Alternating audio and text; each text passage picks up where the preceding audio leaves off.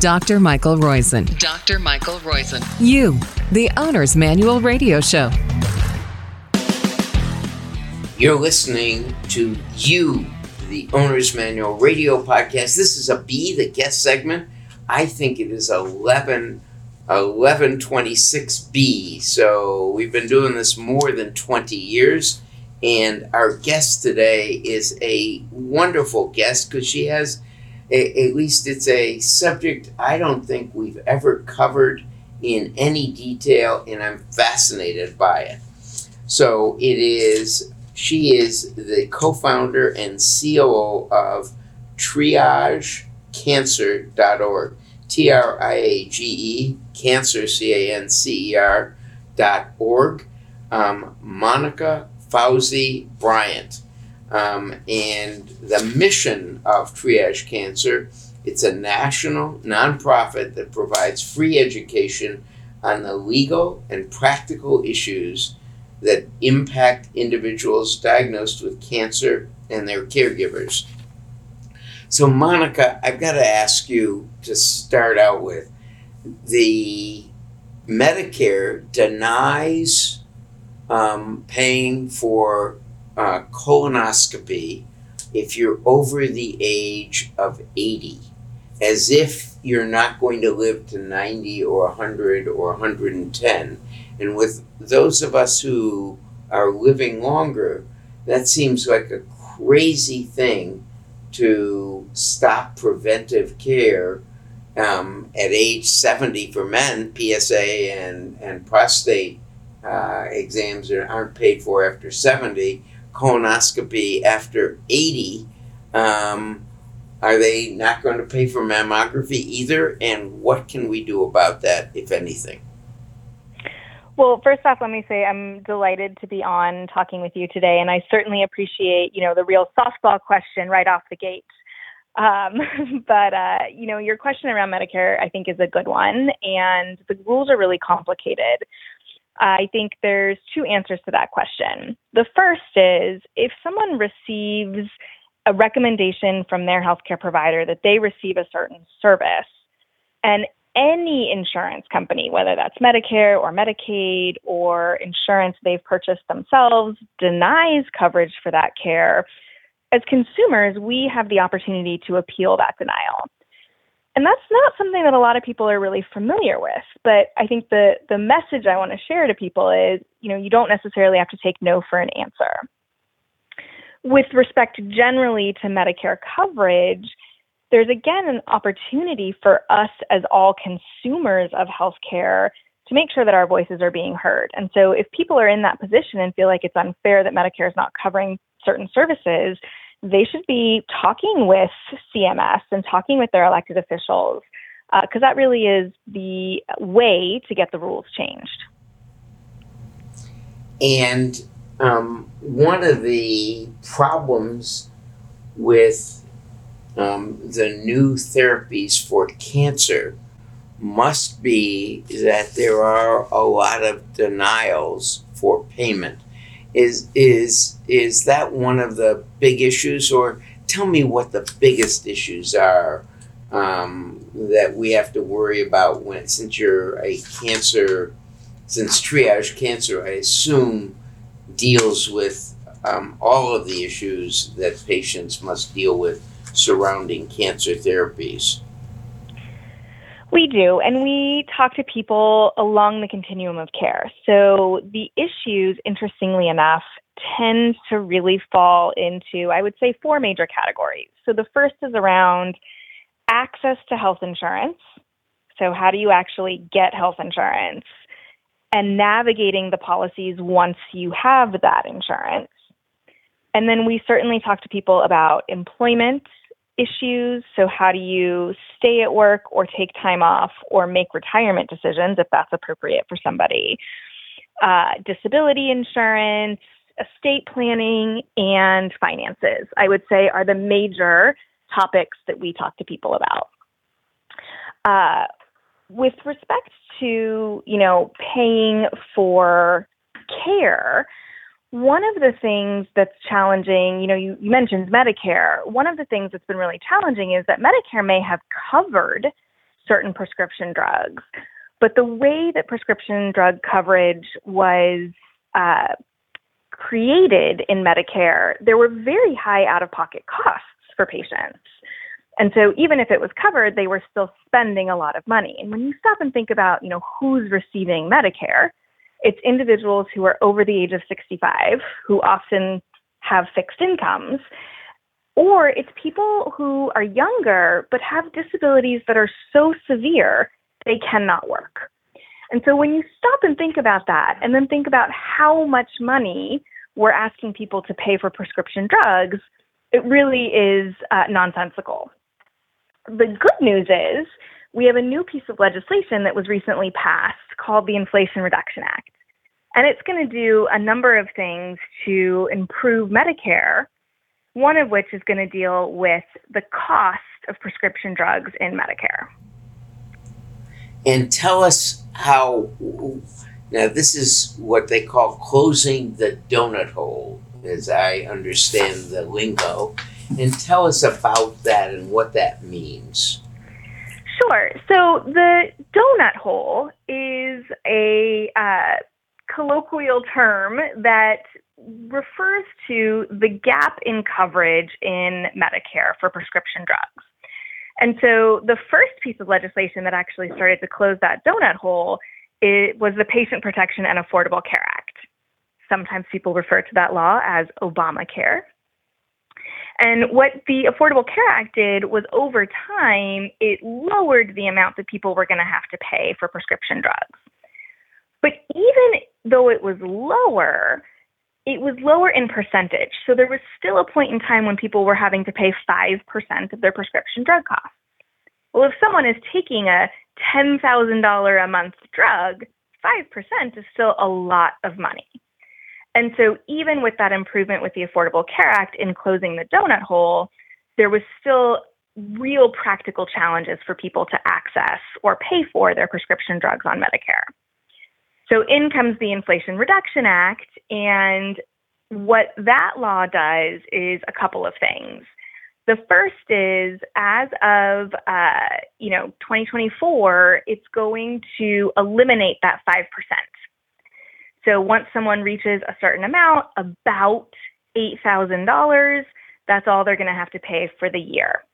But again, $8,000 is a lot of money. And so in future years, it's actually going to create an out-of-pocket maximum of $2,000. And so what that really helps people do is understand that, and we're not just talking about cancer drugs, we're talking about any prescription drug. So there are lots of different medical conditions that have drug therapies that are quite expensive. And so this is really going to be game-changing, I think, for individuals who are receiving Medicare to be able to pay for their prescription drugs and not end up in financial ruin because of it. And so a $2,000 maximum, and the point is that this will include any of the drugs that they get prescribed. Now, some drugs aren't in what we call a formulary. What does that mean, and will the formularies now get reduced so that expensive drugs of all kinds are excluded from formularies? Is there protection about that? So the formulary is really just a term that means the list of drugs that a particular insurance company is going to cover. And there are formularies, again, in all types of insurance. So private insurance, insurance that someone gets through an employer, and in Medicare. And so if a drug isn't on the formulary, then the insurance company doesn't have to cover it.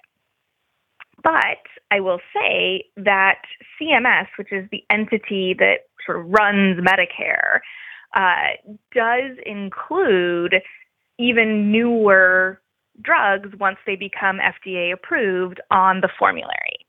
And so, there are lots of parties involved in all of this, and certainly the pharmaceutical companies that make the prescription drugs work with CMS to get the drugs put on the formularies. So it sometimes takes a little time for new drugs to get put on the formulary, But our understanding is that, it's in everybody's best interest, in my opinion, that people who need access to the medications get access to the medications. Now, let me go and talk about it from the physician, my point of view, if you will, or my wife's point of view.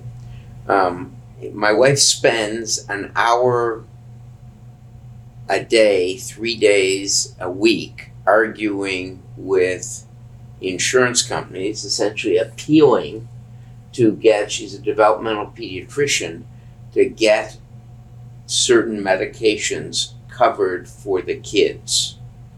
I spend, there is, even when I prescribe things for adults on Medicare, there are rules that limit which drugs are approved for which conditions, and a number of ropes to go through. So, for example, someone can have as I have today, a patient who has a intolerance to statin drugs. He gets severe pain from 3 different statins.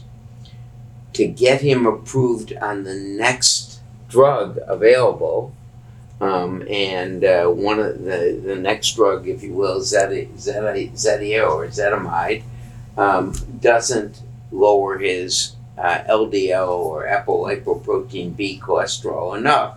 So now I will argue, and he's been denied for the next level of drug, bempedoic acid. So I will have to argue for either Repatha or bempedoic acid, and it will usually take me someplace over 40 minutes.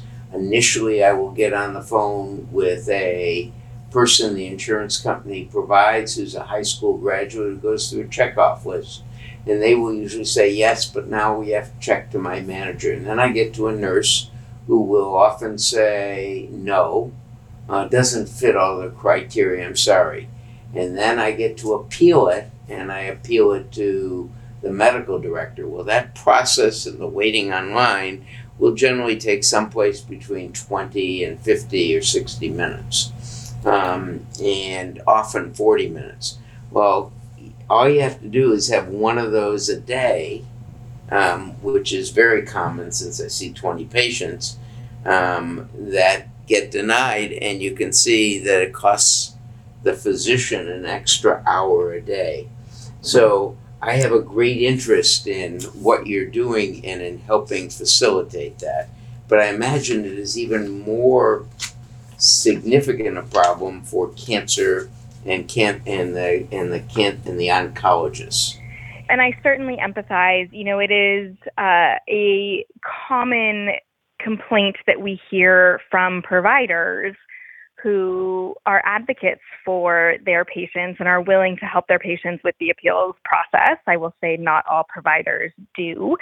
And it's definitely something that we deal with in the cancer community. This concept that you were referring to is known as step therapy, where the insurance company requires that patients start with a, quote unquote, lower level drug. Generally speaking, those are going to be the less expensive drugs. And then if that drug doesn't work for them, then they get to step up to another drug. So the sort of term is referred to as step therapy. And it is a fundamental challenge with our system. I think sometimes people forget that insurance companies are businesses.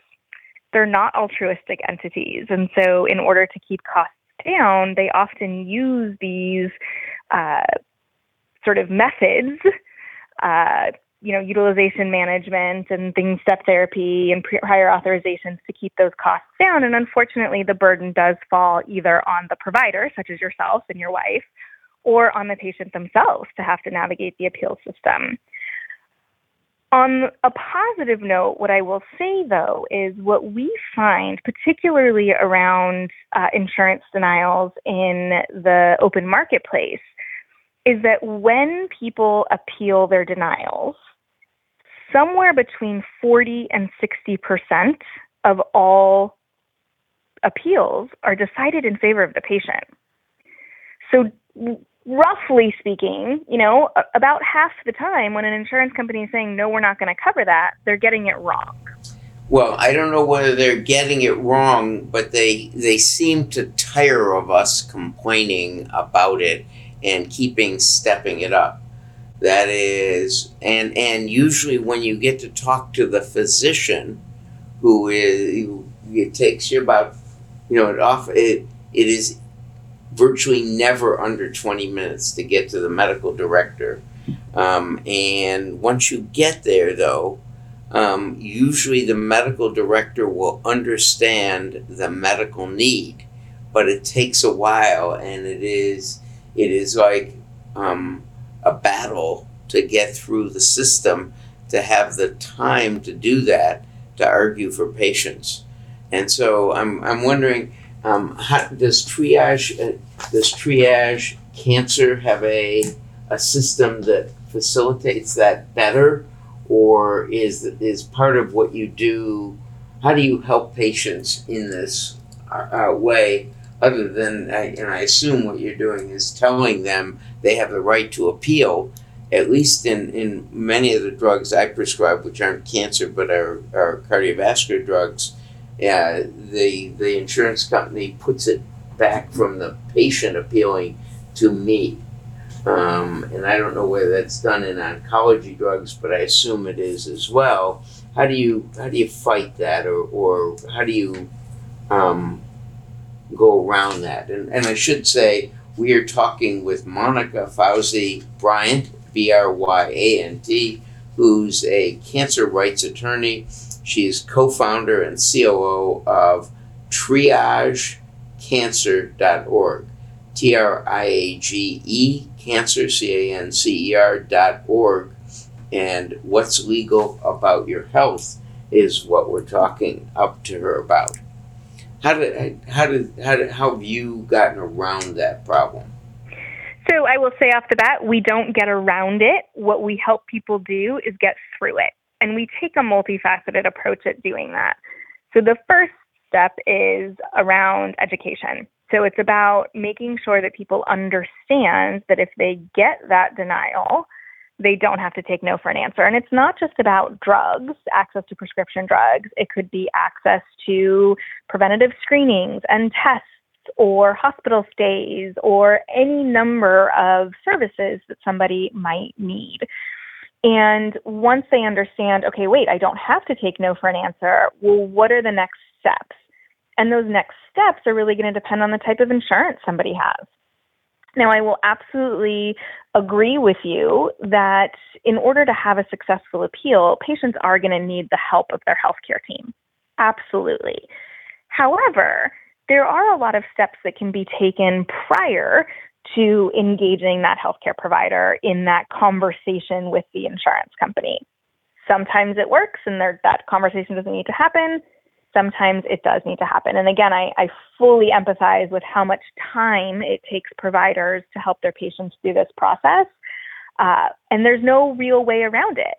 But what I think is so important is that if states, so let me back up. There are generally two levels of appeal, particularly when we're talking about commercial insurance. So that's insurance someone purchases through the marketplace, or insurance that somebody gets through an employer, for example. There are generally going to be two levels of appeal. So first is an internal appeal, where they're going back to the insurance company and saying, please reconsider. And that's very similar to what you were referring to, where you go to the insurance company and you have a conversation with the medical director. But then what people need to realize is there's also an external appeal opportunity, where people can go to an independent entity and have them look at sort of the facts of the case, so to speak, where they're going to look at the policy, they're going to look at the facts of that person's medical history and situation, and then they're going to determine medical necessity. And that is the legal standard by which appeals are decided. And when you look at that medical necessity and that external appeals process, that's where we get that statistic about 40 to 60% of appeals are decided in favor of a patient. So it's important for people to understand not only that they have the right to appeal, but the actual practical steps they need to take, and that there's this additional opportunity to appeal to an independent entity. And I have to tell you, in our experience, when people understand those pieces, many times they're able to self-advocate and get a positive result. I have concentrated on this one issue. Obviously, there are other issues that you deal with. So, give us another, if you will, set of issues you deal with at triagecancer.org. So as I mentioned, another topic that we spend a lot of time talking to people about is around work. And it may be around work decisions for the individual who's been diagnosed, but many times it's also about decisions for their caregiver, whether that's a spouse or a child. And so we talk to people a lot about both the federal and state laws that might apply to their situation if someone would like to continue working through treatment or to take time off. The unfortunate reality in this country is that very few people have access to paid leave from work. So we talk to people about their various disability insurance options and how to navigate those decisions as well. And tell me about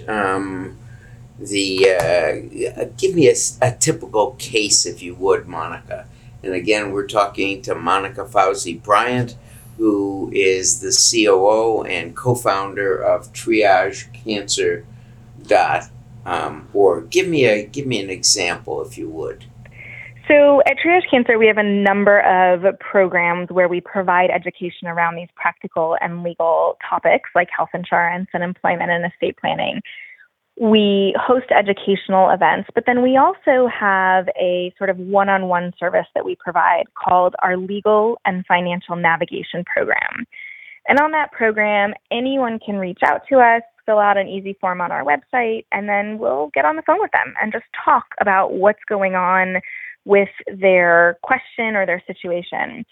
Then we'll give them their various laws and programs that might be applicable to their situation, and then we'll help them understand their next steps. So I say all that to preface that on our Legal and Financial Navigation Program, we talk to more than 1,000 people a year from around the country. And interestingly enough, the issues are all very similar. So certainly this issue around what do you do if the insurance company says no, that we've been talking about. And around employment, I have to say a lot of times it's about, I enjoy my job. I want to keep working. Working is the thing that sort of feels normal in all of this craziness now that I've been diagnosed, but I need some help to do that. So how can I continue working when maybe I need to take some time off, or I need to have a flexible schedule because I have appointments on Friday, or maybe I'm dealing with some side effects at work and I need some help dealing with those side effects. So we might talk to somebody about the Americans with Disabilities Act, which is the federal law that gives eligible individuals access to something called reasonable accommodations. So we'll explain the law, we'll explain how someone would be eligible for that, and then we'll talk to them about the various things that maybe might help them get through work. So if they're dealing with extreme fatigue in the afternoons, do they have the kind of job where they can work from 7 to 3 instead of 9 to 5? And sometimes those slight changes or accommodations are really all that somebody needs to be able to stay at work, which not only is the thing that they want to do, but also financially, many of us need to keep working. So that seems like a awful great help to people. We've been talking with Monica Fauzi Bryant of triagecancer.org. I've learned an awful lot and appreciate the accommodation pathway. We, of course, are sponsored by Life's First Naturals, lifesfirstnaturals.com, where you can find out more about TruBiotics and bovine colostrum and the randomized studies they've done that show the benefits in preventing leaky gut from non-steroidal anti-inflammatory drugs, and the decrease in bloating and the decrease in thickness of the intestine that has been shown in randomized studies in animals about this, from this, or with bovine colostrum, as well as the specific benefits of the bacteria provided in their probiotic, TruBiotic. Thanks very much, Monica. And remember, you can always find out about how to live younger longer by getting our app, Reboot Your Age, at the Apple App Store or Google Play. Monica Fauzi Bryant can be reached through triagecancer.org. Thanks again, Caitlin, for your engineering, and thank you for downloading us. You're what make us do this. You can suggest guests at greatagereboot.com, and you can suggest guests for us. In the meantime, thanks again. We'll be back next week, and I don't know if any guest can be as good as Monica has been, but hopefully we'll be back with great guests next week too. Thanks again.